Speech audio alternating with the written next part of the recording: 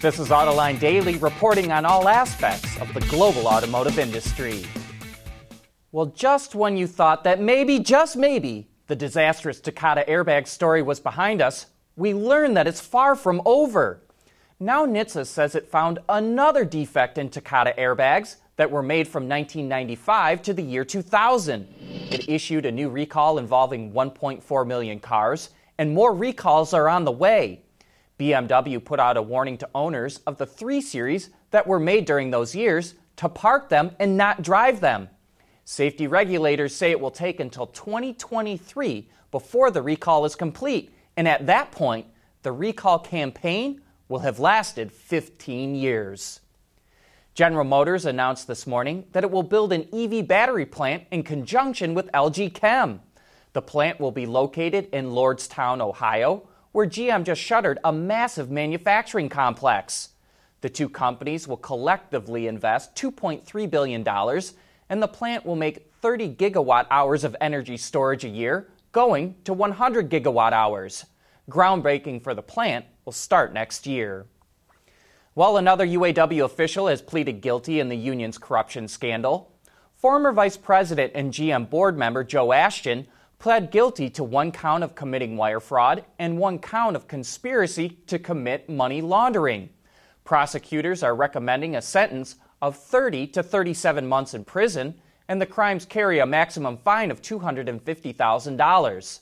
He will be sentenced in March. Ashton is the 11th person convicted in the scandal, and 12 more have been charged.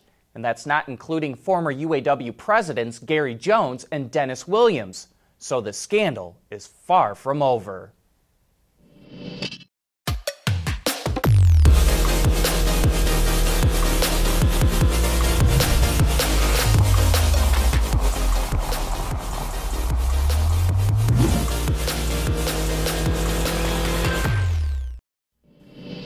As we've been reporting, the massive industry upheaval is well underway, and according to Bloomberg, automakers plan to cut 80,000 jobs over the next several years.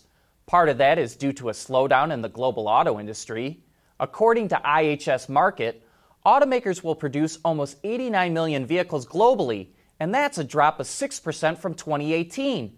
But the shift to electrification is also playing a role. Since EVs use far fewer components, not as many manufacturing jobs are needed, and those jobs can't switch to producing batteries since battery manufacturing is already 99% automated.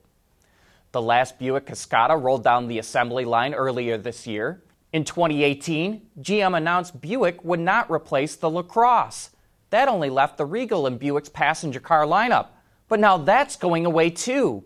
It will axe the sedan and its wagon variant, called the Tour X, after the 2020 model year due to lack of demand, although it will live on in China. As we know, the market is shifting to crossovers and SUVs, and as a Buick spokesperson notes, nearly 90% of Buick sales this year have come from those types of vehicles. Even still, this might not be the end of Buick passenger cars. Remember, both the Cascada and Regal were jointly developed with Opel, which GM sold to PSA in 2017. Last year, Nissan and Italdesign came together to make a special GTR. It's a celebration of both the iconic race cars and the Italian design house's 50th anniversary. Based on a GTR Nismo, the car features completely reworked styling, and Nismo tuned the car's engine to 710 horsepower. Now we've learned the first of the production models will start reaching customer hands sometime between late next year and the end of 2021. Only 50 will be made, but Nissan says there's still a few reservations left. But you will have to be ready to shell out $1.12 million for the car. AutoLine Daily is brought to you by Bridgestone Tires. Your journey, our passion. The average transaction price for a new vehicle is approaching $38,000. So it's no surprise to learn that an overwhelming amount of car buyers would consider a used car. A new survey from Ally Financial found that nearly 70% of consumers would look at a used vehicle for their next purchase. And interestingly, More than half said they would prefer buying a used car from a franchise dealer that sells both new and used vehicles, rather than a private individual selling a car, a used-only dealership, or from an internet-based company. So while more consumers are shopping for cars online, they still seem to prefer buying from a dealer, or at least when it comes to buying a used car. Automakers have made big strides in developing safer vehicles, but a new report from the Highway Loss Data Institute found that it still takes decades for many safety features to make their way into vehicles.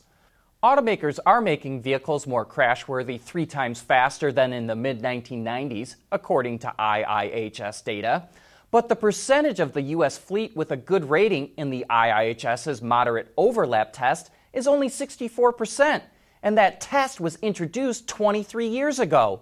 And only 14% of the fleet earns a good rating in the small overlap test that was introduced 6 years ago. But the all-new Hyundai Sonata is a great example of how automakers are improving safety. While this is the 8th generation of the sedan, it's only on its 3rd generation of architecture, which is now called DN8. And it's much better at absorbing crash forces than the previous model. Check out this simulation of the car in a small overlap crash test. That Ghost model is how the old car performed in the same test. Note how much further it kicks out from the barrier compared to the new car, which kind of just slides away from it.